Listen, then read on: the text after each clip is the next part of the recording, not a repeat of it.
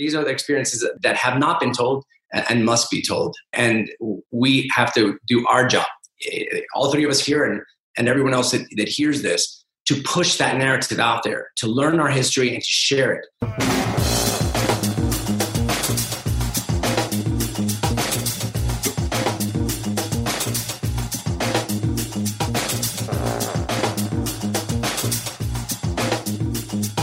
Welcome to episode 59 of the Brown and Black podcast. My name is Jack Rico. And I'm Mike Sargent. And every week we take a look at race and pop culture through a brown and black lens.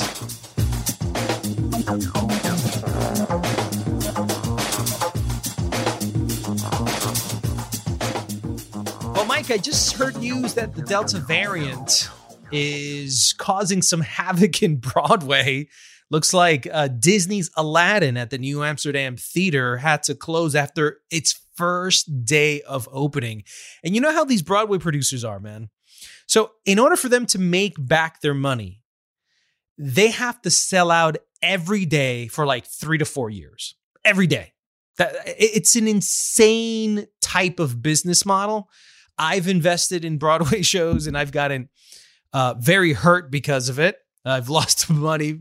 So I'm never doing that again, but it's gonna cost Disney a lot of money to not have these performances go on, but still rent these theaters, still pay these actors, and not know when they're gonna come back. But you're in the city. What's it like over there? I'm upstate, so to me it's like a bubble. Like I don't know what happens on TV doesn't reflect where I am, but over there in the city, man, what's the word on this COVID Delta? Are you going out?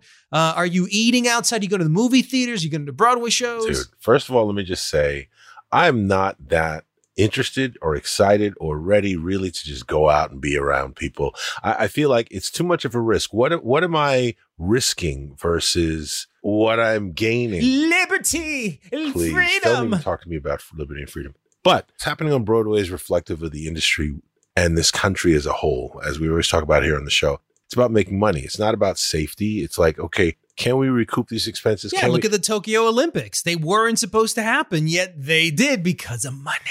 Exactly. Money. But because it rules everything, all of our decisions really, it's sort of top down. That's why that happened. As they say, follow the money. That's why. So I see a lot of things right now. I'm getting invited to screenings, a screening only, no more links. So certain studios, and I haven't gone. I didn't go see 2 big films this week. 2 big films that I really wanted to see because James Bond, No Time to Die. Exactly, James Bond, No Time to Die, and Venom, with Woody Harrelson and Tom Hardy. Woody Harrelson. So I say all that to say, yes, we're trying to open, but because of this split in the psychology of this society, you know, the Delta variant is not going to go away. Our viewpoint on vaccines in general has become politicized. And I don't mean, you know, Republican, Democrat. It's just politicized. The body politic. Humans are like protesting the idea that they would have to, I mean, they're having sit-ins. Hey, man, if I want to die on my own dime. I'm going to die without you. I don't need your permission to die. I'm going to die whenever I want to die.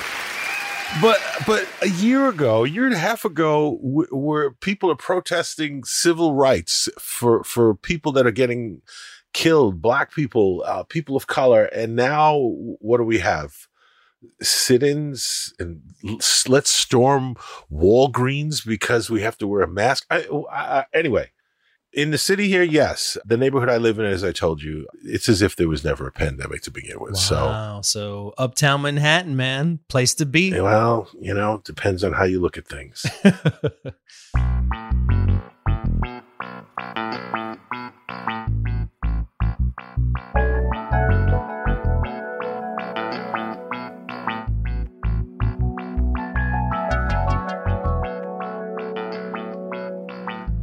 So I wanted to ask you, because it's Hispanic Heritage Month, and we discussed last month, you know, it happens in the middle of a month and in the middle of another month, and it's called a month. So it's more symbolic than it is an actual month.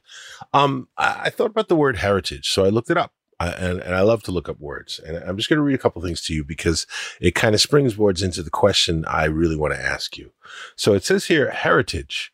The first definition they have is property that is or may be inherited, an inheritance. And then it says, going down, cultural heritage. Cultural heritage is the legacy of tangible and intangible heritage assets of a group or society that is inherited from past generations. A better definition, and this is the one that I really zeroed in on because this is from Merriam-Webster. This is their definition in Merriam-Webster of cultural heritage. Cultural heritage is an expression of the ways of living developed by a community and passed on from generation to generation, including customs, practices, places, objects, artistic expressions, and values. Now, that's kind of an all-encompassing thought, considering Hispanic heritage encompasses so many peoples that would be considered Hispanic, mostly connected by language. So then I looked up, why is this still called Hispanic? I then read up Latinx. The first thing that comes up is an article that says Latinx is only used by 3% of Hispanics. What does Hispanic heritage actually mean to you? Like, what does that term mean to you? And then Latinx, what are your positions on that word and that term? How is that defining or not defining for you? Listen, man, it's just a label. It's a nomenclature that was created by the government. No one came up with that, but they said, listen, in the Nixon era, they said, look, if you guys can come up with a word, a term that can group you guys up, politically speaking, we can give you more money, we can give you more status, we can give you more of what you need for your communities to thrive. That's what happened back in the 60s, 70s. So that's not like a movement like from Cesar Chavez and Dolores Huerta that they came up with it and the people came up with it. This was a governmental term that was given to us. And September 15th, we started there is because most of the holidays or the Independence Days of Latin America happen to fall in the middle of September. Probably the most famous one is September 16th, which is the Independence Day of Mexico. I'm glad that it exists and that we can benefit from a lot of news coverage ever since September 15th. You know, I get a chance for mainstream to look at me. It's great. It's almost like having your Super Bowl Sunday, except that, you know, your Super Bowl Sunday is really like a Super Bowl month. And all of us Hispanics, you know, mainstream covers us. We're the topic of conversation. It's still going strong, which I'm very surprised about. Seems like Hispanic is clicking. So I like it for that. It's just the problem for me is what happens on October 16th? Why do we disappear? Why do we disappear? And that's the issue with me. Now, in terms of the word Latinx, I grew up when the Latinx didn't exist. So I remember when it first came out, and I remember I spoke to Ed Morales, the guy who wrote the book on Latinx, and I had him on my show. And we talked about the word and, you know, what that word means and how it's being taken. The word Latinx, it just means that for people that are non-binary, right? Like Demi Lovato, perfect example. She's a Hispanic, she's a Latina, and she just came out now saying she's a non-binary. So what does she call herself? Latina is not accurate. Latino is not accurate either. She's both. But people that are either Latino or Latina don't want her to have anything. Or, you know, just play with the word and use it whenever contextually it's true. At some point, you don't want to do that, man. You don't want to think that much. Now, I, as a person who respects people and the way they identify, and if they want, they say, look, these two words, Latino, Latina, doesn't, I don't like it. And the word Hispanic is just too stuffy, old, and governmental. I want something new. And, you know, a lot of people don't like the word Latinx, but they like the word Latina. And that hasn't caught on as much as Latinx. So to me, if, you know, at that point, why don't you just use Latinx? It's not a slur. People are treating this like it's a slur. I think that most people that are Latino, like myself, when they're asked, where are you from? No one says Hispanic, Mike. Yeah, man, I'm Hispanic. Right. I've never heard of a person say, I'm a Latino. That's what I meant. Like, it's still called Hispanic Heritage Month. I feel like, well, how can because they have to group all of us together, so they can't go, ladies and gentlemen, we've arrived September 15th. It's the Argentine, Chile, Bolivia, Panama, Colombia, Venezuela. Hold on, I got another 20 more to go. So Mike, you gotta be able to group it in one word for efficiency. So you come up with the word Hispanic, and nobody's bitching about it. Look, you got the National Association of Hispanic Journalists. You got the Hispanic Federation. You have so many Hispanic organizations throughout the United States for the last 40 to 50 years.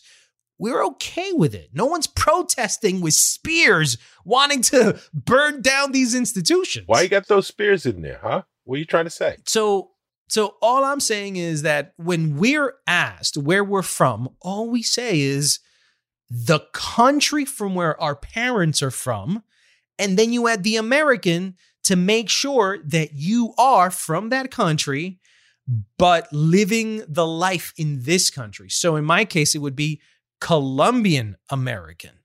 My sister-in-law is Argentine American.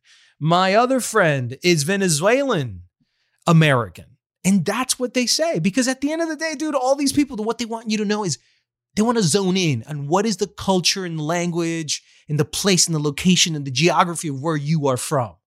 Because I've read books about it. I've seen movies on it. I have friends at bars that I've met, girls that I've dated from that country. What part? Because I can tell a little bit about you from that geographic location. I think I know you people. And that's what they want to know. But Latino doesn't mean anything to anybody. It's too broad of a vague concept. Like, when I say Latino, what do you think of? Jack Rico. No way. No. What do you think of? And is your association with Latino white, brown? When I hear African American, I see black skin. But when you hear Latino, what skin color do you see? We're Afro-Latino, we're brown, indigenous, and we're white Spaniards. I think of a person who is brown. Yes, I think of brown. Yes. Indigenous yes, brown. I do. That's the stereotype that everybody has in their heads of that. And that's not our fault. That's what the world has taught us that a Latino is. Except that it's not just that. That's a partial truth of it. We're all sort of like thinking in this woke new world, what would be the word that all of us can agree upon? And we still haven't found it, Mike. We still haven't found it. By the way, this whole thing brings me to the point of Latino invisibility. Because October 16th, no one's going to talk about us anymore for another year, unless something crazy happens. But let me tell you about this Latino invisibility that when we first spoke to John Leguizamo, he talked about something called psychosocial erasure. And it was this idea that American white mainstream is systematically removing us from all cultural references as if we live and exist, but in an ether, like in vapor or air. We're there and we need it, but we don't talk about it. And that's us. And it's disgusting, man. And to just kind of really prove the point, just a few days ago, the Tony Awards were on. By the way, they got like the lowest ratings in the history of the Tony Awards with only 2.6 million. But it seems like one of the best moments for Latinos at the Tony Awards was when Matthew Lopez, who was one of the writers of The Inheritance, and he had won the Tonys, and he was saying thank you to everybody. And then right at the end, Miguel Piñero, the first Puerto Rican playwright to be produced on Broadway.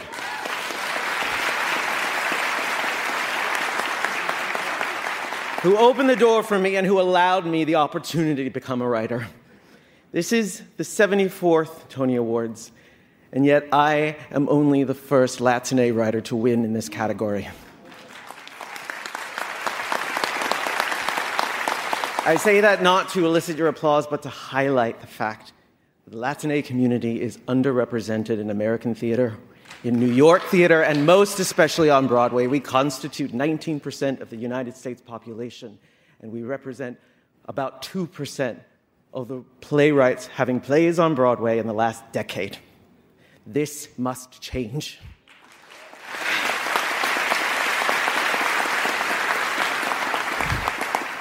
We are a vibrant community, reflecting a vast array of cultures, experiences, and yes, skin tones. We have so many stories to tell. They are inside of us, aching to come out. Let us tell you our stories. Thank you for this. Thank you. Yeah, so Matthew, what he's really saying, and the reason he was in front of all the elite Broadway theater people, the elite of the elite is there, and he felt that he needed to do this. A Lopez man came on and started with Miguel Piñero because he's making a statement that was the first guy that was ever produced on Broadway, and he's like the first person to win in a play for writing a play, the first Latino to write a play and win in the history, which is like 100 years of Broadway. So what he's really saying is we're invisible. We don't exist, yet we're 19% of the population. What the fuck is going on? You're gassing us. This is poison gas, metaphorically speaking, where you're killing all of our relevance altogether. And then, right when Matthew Lopez says this not too long ago after, a friend of mine sends me this Instagram post from a guy named Hernan Otaño, who's an Argentine-American director who has directed several episodes of Power on Stars, the Power franchise. He's done 2 sequels plus Power. And he had this to take off his chest on his Instagram account. Let me read it out to you.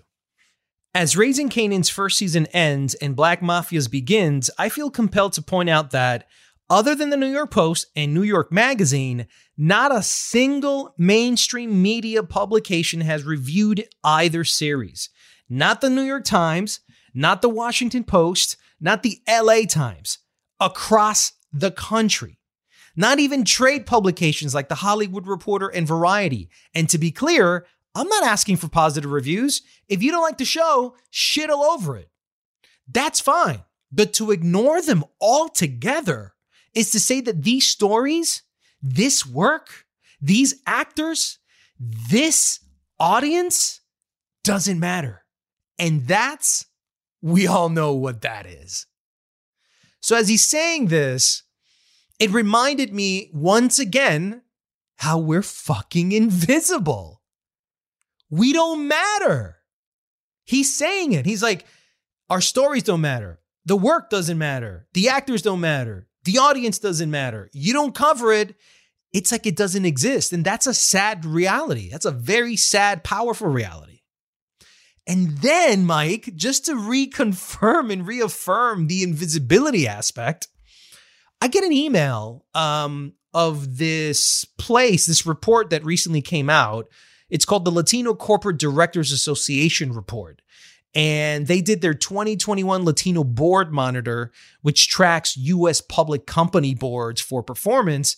And the study found out that Latinos are the least represented on corporate boards.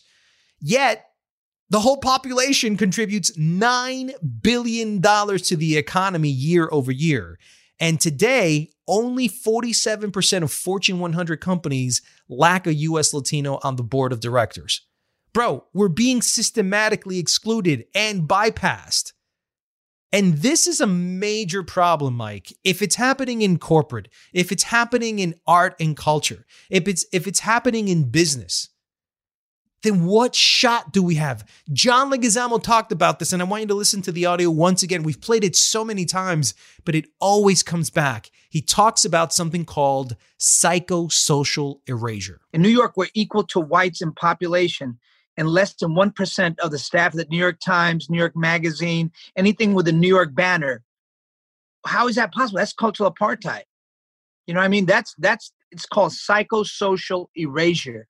That's what we live through, being a Latin person and a Black person in America, but especially Latinx. We're just the least represented minority in children's picture books when we're 30% of the United States public schools.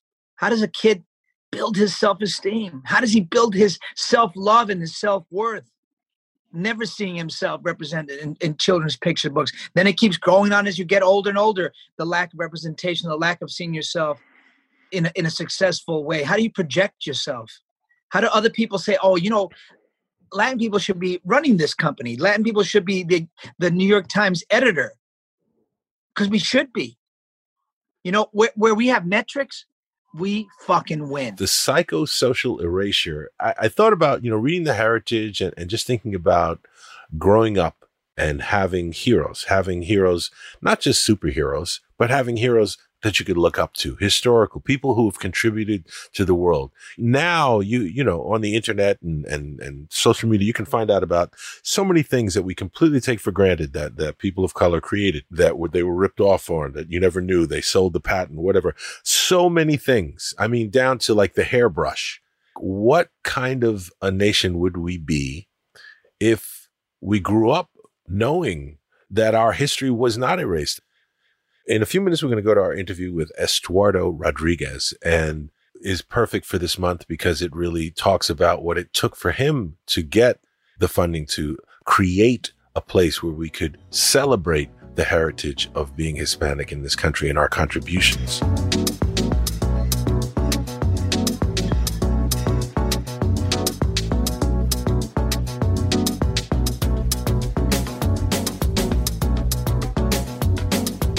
Estuardo, welcome to the Brown and Black podcast. Thank you. Very excited to be here with you guys. Well, congrats on your organization's significant victory of obtaining a House voice votes. Yes. Aplausos. Thank you. To create the Smithsonian National Museum of the American Latino. For those who are unfamiliar with the term, what exactly is a voice vote? And what are the next steps that need to occur to seal an official approval of this? So actually, 2003, Javier Becerra, now aging in California, Ileana Ross-Leighton, now no longer on Capitol Hill, but a board member of ours from Friends of the Latino Museum, Friends of the American Latino Museum, they introduced the first bill to create a commission to study the viability of an American Latino Museum. That bill, we got involved in 2005 officially as a group. And focused on getting that bill passed. We did get that bill passed. And it's interesting because many people think it was passed under President Obama. It was actually signed by George W. Bush to create a body that would study the possible creation of an American Latino Museum. They started their work in 2009 and turned in a report in 2011 on Cinco de Mayo. Perfectly timed, of course. And that report laid out the plan. And you can find that report on our website, theamericanlatinomuseum.org. And it lays out what it could contain, the missing stories of the Smithsonian, and of course, possible cost. Roughly $625 million is what they said back then in 2011. Since that time, we had been focused on passing the authorization bill, which is the National American Latino Museum Act, which just passed this week. That bill we had been working on since 2011, 2012. It's gone through 3 different Congresses. This is the 4th one. I'm very excited about finally getting that one through. So let me tell you, kids, it's a lot harder to get a bill passed, and of course because of the elements of what's happening in the country, what's happening in the partisanship. But I will tell you, this bill is tremendously bipartisan. It brings together both sides of the aisle. So we can say we're a divided country right now for many reasons, but on U.S. history, which is what we try to focus on. This is the American story. 30 million tourists go to the National Mall every year, perhaps not in this environment, but they normally come from not just around the country, but around the world to learn about the nation, our origins, how we came together, why we are the strongest nation in the world. And to not have 500 years of history on the mall that explains the role, not just of the Spanish and the Mexican, but the Central Americans that actually worked and cooperated and supported and provided resources and food to George Washington's troops. I mean, nobody even talks about that. And there's a small exhibit, I'll tell you, if you get to the old Spanish residence in Washington, D.C., in the back, this is on 16th Street, closer to Adams Morgan. You go to the back of that old Spanish residence, they have maybe 500 square feet of an exhibit showing how the Spanish supported George Washington. Nowhere else in the city or the country will you see something like that. And those are that's the tip of the iceberg of stories that need to be shared of the Latino contributions throughout 500 years. And that's what we've been fighting for. And that's why we're excited that bill finally passed this week. Of course, we have the Senate, but we have a few minutes to celebrate that we got that bill through. I have a few questions. I only kind of came to the realization myself recently that if you change history, you change the future. And, you've been an advocate for history. You wrote a great article in The Hill that Latinos are not invading Texas. And you said that they settled here long before the Europeans landed on Plymouth Rock. And I'm just going to quote you for a second. You said, stories of trailblazing Latinos who have left lasting impacts on our history could fill volumes. And I'll just pause there. We, as African Americans, we have Black History Month. We have a few figures. People know, you can name at least a half a dozen. Frederick Douglass, Harriet Tubman. But a trailblazing Latino, I would defy most people in this country to even name two. So how important do you feel it is not only to understand the history, but to really change history? That article that you're citing came after the El Paso shooting, which of course we're coming upon that anniversary now. It's an amazing story because the people that kind of gloss over what happened assume some crazy person just showed up in El Paso and started firing. But that individual drove over 7 hours, went specifically to that place because of the density of the Latino community. A community there that did not arrive 200 years ago, did not, cross the water to move to that area, and didn't cross the border to move there yesterday. They have been there and they've always been there. The idea in this madman's head was that there was an invasion happening, on the border, and that if no one was going to do something, he was going to do something. Had he understood his history, had our American classrooms focused on the history of that piece of our country, that land, he would have understood the important, economy, business, society, arts, community leadership that built El Paso in that area, that made it what it is today, and the cross-border economy that's reliant for all those people to have jobs and work. There was no invasion happening. It was basically just business as usual for the last 500 years or more. There are communities there that have lived in 3 different countries. My wife is from San Antonio and did her ancestry and realized that at one point that piece of land where her family still is was Mexico. Then it was the independent Republic of Texas. And then it was part of Spain. And then it was the United States. That's history. We can't and should not ignore that simply because of the political rhetoric in the country that makes us believe that we're somehow less, or that someone is invading us, or that there is a hostile force trying to subvert the American flag. That's not accurate. What is written, what should be written in those history books is the accuracy of how we came to be. And that's missing on our national law. And it has tragic consequences, as we saw in El Paso. Estuardo, when we talk about race in America, we're really talking about white and black for the most part. And Latinos, and it's been said many times, we're invisible. And that takes a hold on us, since we're childs. We don't see ourselves represented in any way. You don't read about our history or in our contributions in America. Why do you think that happened? What happened that our contributions were, for the most part, erased? And if you ask, like what Mike was saying earlier before, if you had to mention 2 iconic Latinos in the history of America, people will have a hard time naming them. The Smithsonian in 1994 commissioned their own report on their museums and their exhibits, and they titled the findings "Willful Neglect." The amount of effort that it took to, as you said, Jack, erase Latino history appeared to be intentional. That's why they called the report willful neglect. It was so obvious that there were moments in their exhibits and their narrative, they're shaping the American narrative for the 30 million tourists that go to all of those museums on the National Mall, that they had to have some intention to carve the story in a way that left out American Latino contributions. So to a certain extent, I think that you answered the question yourself. There's an intentional erasing of that history. And perhaps there's just like in mainstream media in Hollywood, sometimes it's because there's a misperception of what that might do to the mainstream audience, whether they might like it, whether they might find it, whether they would connect with it. And I think over the last 10 years, you've had moments, even in Hollywood, where people have realized that if you just dive in completely into a story, whether it's Crazy Rich Asians, Black Panther, or Black Panther, or Coco.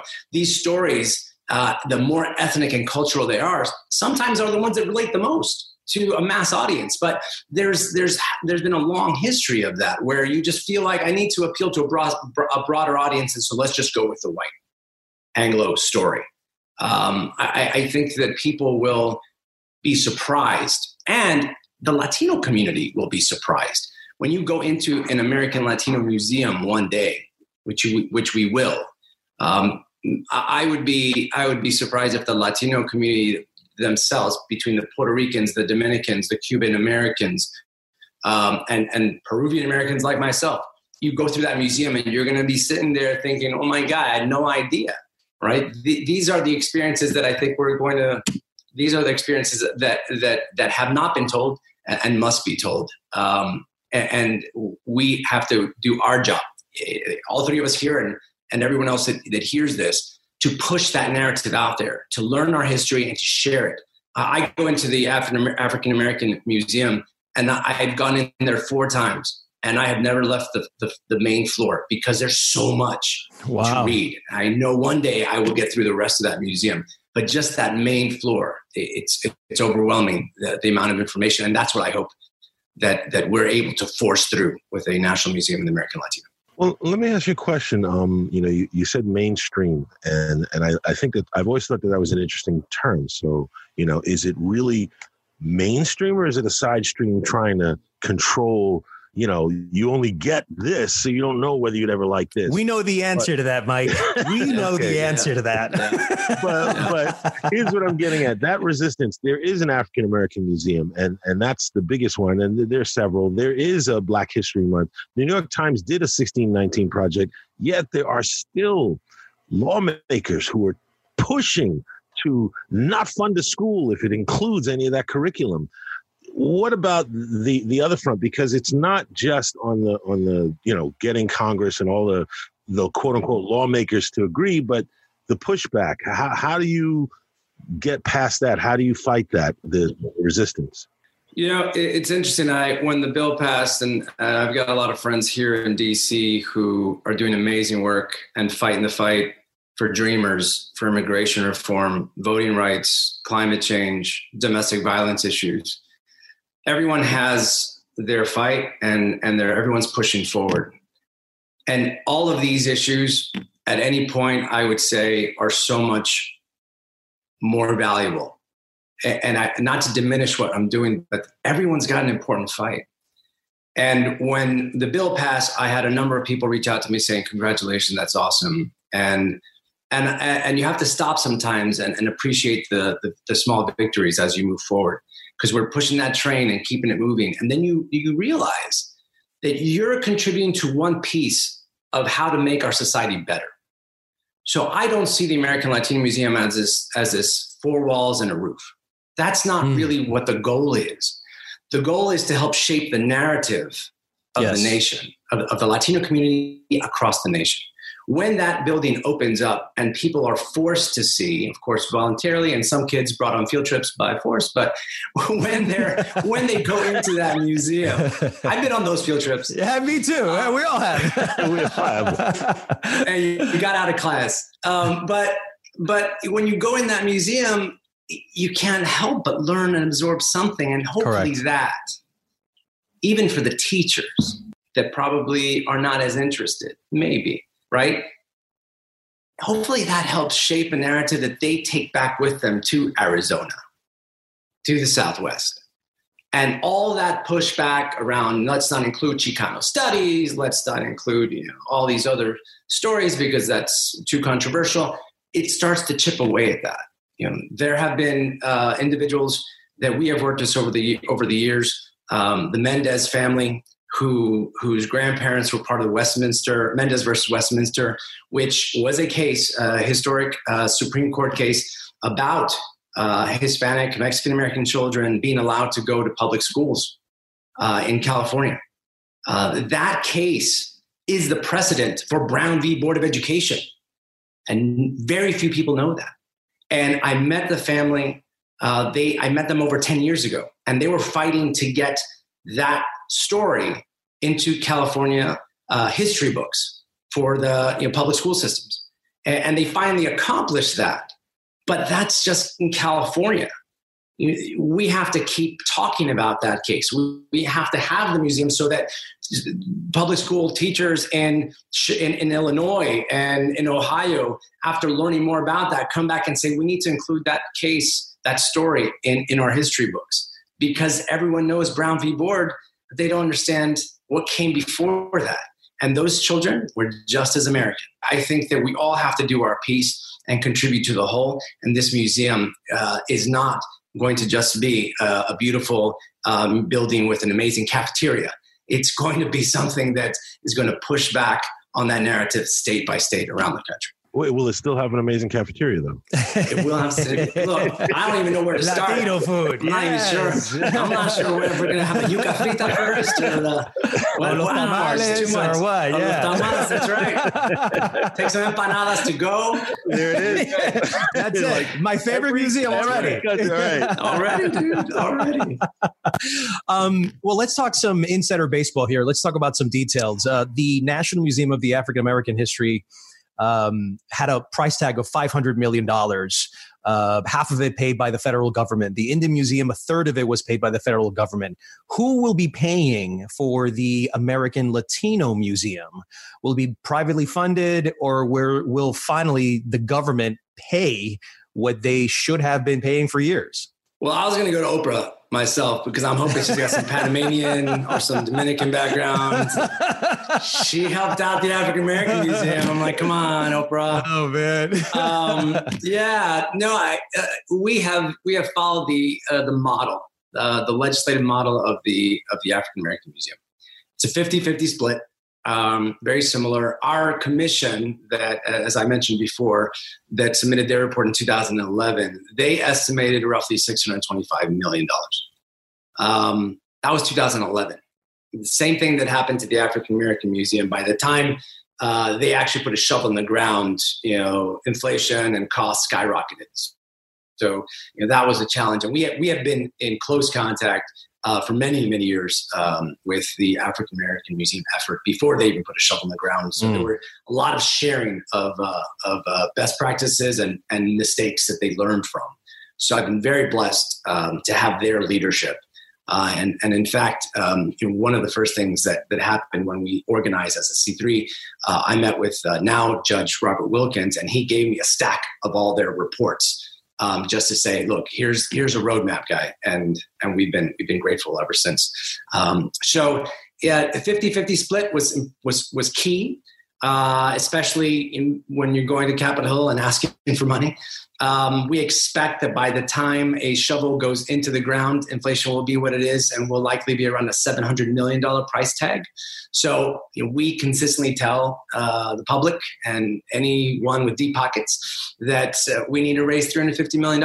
And that money needs to simultaneously build so that we can make the argument that we will step up as a community. Corporate America has a number of times reached out to me. Companies that have helped the African American Museum have reached out to me to say, "Let us know where you are in the process, and we'll be there." Now, I'm not trying to suggest that we're already there, but I am suggesting that there's interest, and others should follow. And the community in particular, 60 million strong. Give me $3 each. Come on, and we'll make it. We'll make it there. But we got to put skin in the game. We got to put skin in the game here. We can't. People have reached out and said, "Great job, and few of them say, "Sign me up. Let me know what I can do." And that's the part of the email and the phone call that I appreciate the most, because that's the only way we're going to get this done. My amazing team and my board, our board chairman, wonderful people, but we're not going to get it done just by ourselves. We have to get it done with the community. Well, you're mentioning something there I think is very important, and that is unity. And it's part of why we do the show.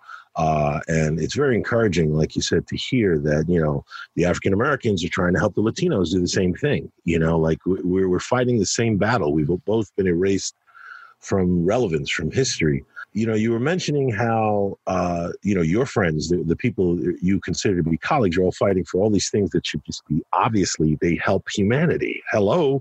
But you're up against, all the things that have been passed by this administration are not things to help humanity. They're things to help corporations. You mentioned also unity with the community. And if it's okay for you to weigh in, the community sees itself a certain way, but if people who are in a position disregard the community, and I'm talking about Goya, how do we unify? How do we work around that? Because that, in my opinion, has to fracture a certain amount of unity within the Latino community.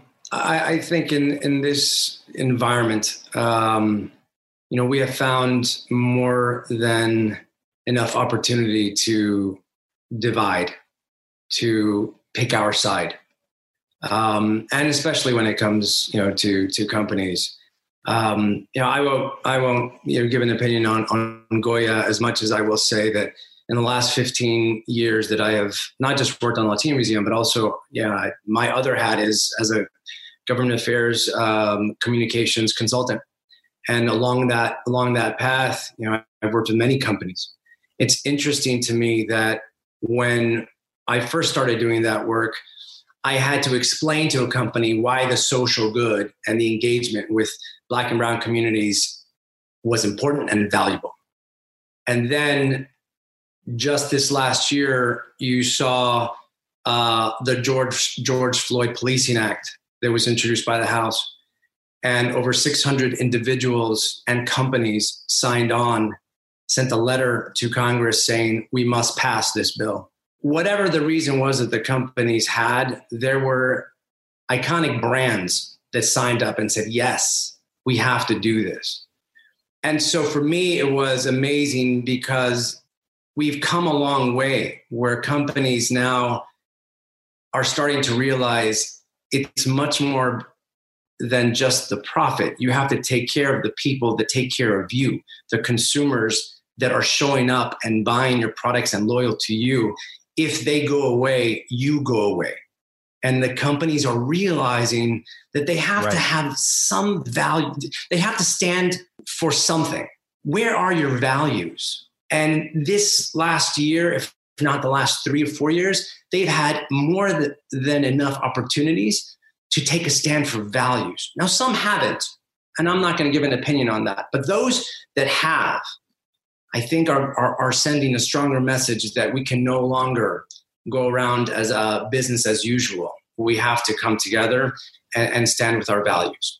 And I hope that that's something that will continue to grow as opposed to go in the other direction. Was there ever any consideration of naming the museum the Latin X Museum or the Hispanic Museum? I mean, we've been through so many labels and so many terms. How did we end up with American Latino? Because I, for one, have never truly identified myself as an American Latino. I might have said U.S. Hispanic or Colombian American. No. What was the discussion about this? And finally, how did you get the American Latino name? Do you have a question, Mike, for me? I'm happy to take it now. I'm happy to take it right now. Oh, man. Jack. Look, I maybe this is a controversial thing, but I think the beauty of the African American Museum is that it starts in a unifying point. there's a central trigger that everything spirals out of. With the American Latino Museum, we're not going to necessarily have that. Our central point will be cultural, which we can go on and on about what that means and how people identify through language, food, family, etc. Right? And of course, dance. But the unifying points or the nucleus, come from all over. You have got the Spanish, you've got the Central Americans, the South Americans, you've got the Mexicans that have always been there. You have the Tainos, the native people of Puerto Rico, and so many other little points around the Southwest where our people always were, right? What I've said many times to as I go to Chicago or LA, Miami, you have to know who your audience is before you start talking about an American Latino museum. Because in Florida, people will say, "Oh, it's going to be a Mexican museum," right? Or if I'm in the Southwest, people will say, "You're trying to justify the Spanish atrocities," right? And then along that path, someone will slap me on the wrist for not talking about the Tainos or the Afro-Latinos or the Asian Pacific Islander Latinos, right? So it's so varied that my only response has been, let us come together to get into the museum. Once we're inside, as we say in Spanish, ahí nos peleamos. We'll fight it out then. My job is to get the legislation through and get the building done. And then the Smithsonian Latino Center that currently exists and is working on a 5,000 square foot gallery just to tease out what the museum might look like. They have the curators to bring it all together, but it will absolutely be hard. It will absolutely be a mess to get all of this sorted out.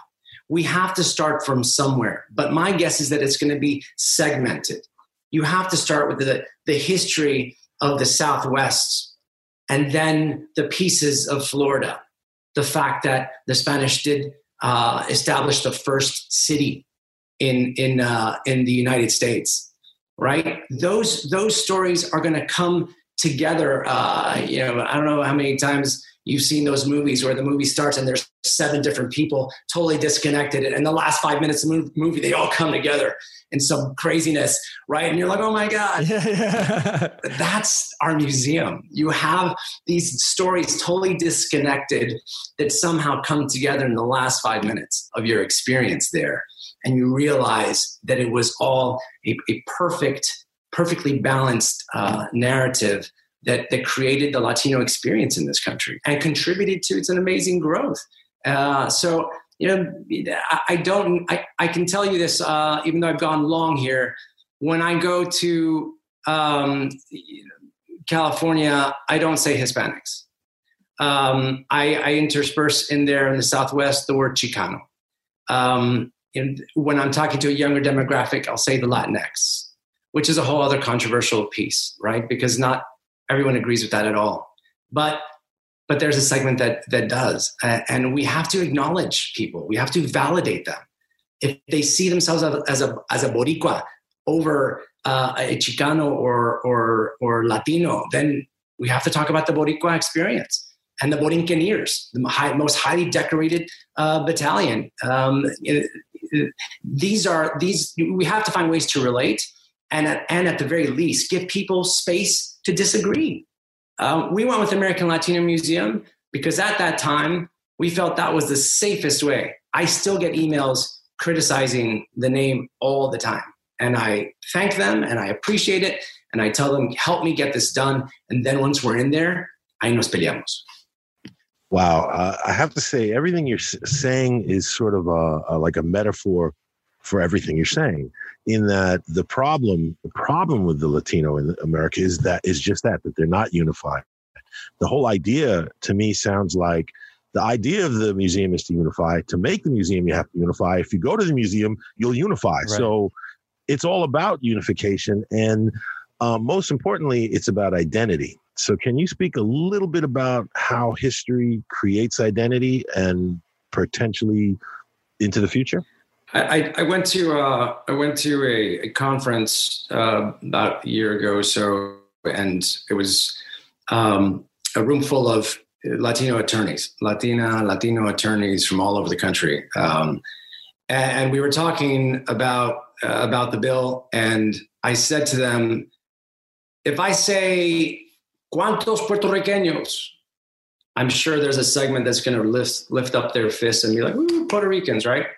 And I say, if I yell out, ¿cuántos peruanos? ¿Cuántos venezolanos? ¿Cuántos colombianos? Everyone's different pockets across the room are going to cheer. But then if I say, ¿cuántos americanos? How many Americans in the room? People are going to be like, right? They're going to be stuck. But why? Why are we stuck? Right. We do segment ourselves. We do talk about the arepa over the Peruvian empanada, over the pupusa from El Salvador, right? We do identify with our origin, and then we hold on to that and refuse to also embrace. We have fallen into that trap where we see, as you said, Mike, that mainstream. What is mainstream? We have fallen into the trap that the mainstream doesn't like us. So we're Peruvian American, not American, and American. We have to be able to stand up ourselves and say, when someone yells out, ¿cuántos americanos? Raise your hand, hoot and holler.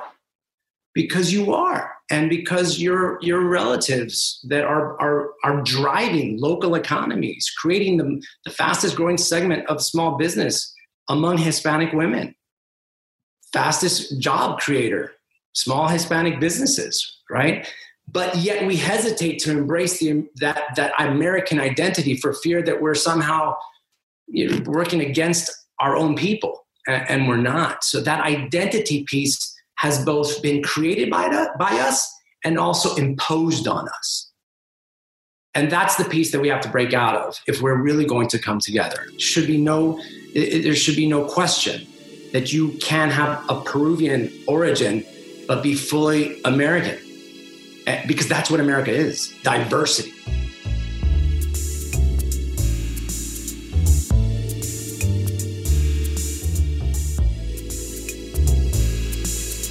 That's it for this 59th episode of Brown and Black. If you'd like to support this podcast, please subscribe and leave a review. Your help will allow us to be heard by many more people. This episode was edited by Joshua Tirado. Next week, we'll be rebroadcasting our interview with none other than actor and comedian John Leguizamo. You can follow our comments and opinions on @BrownBlackPodcast on Twitter, Instagram, Facebook, and YouTube. We'll see you on the next episode of Brown and Black.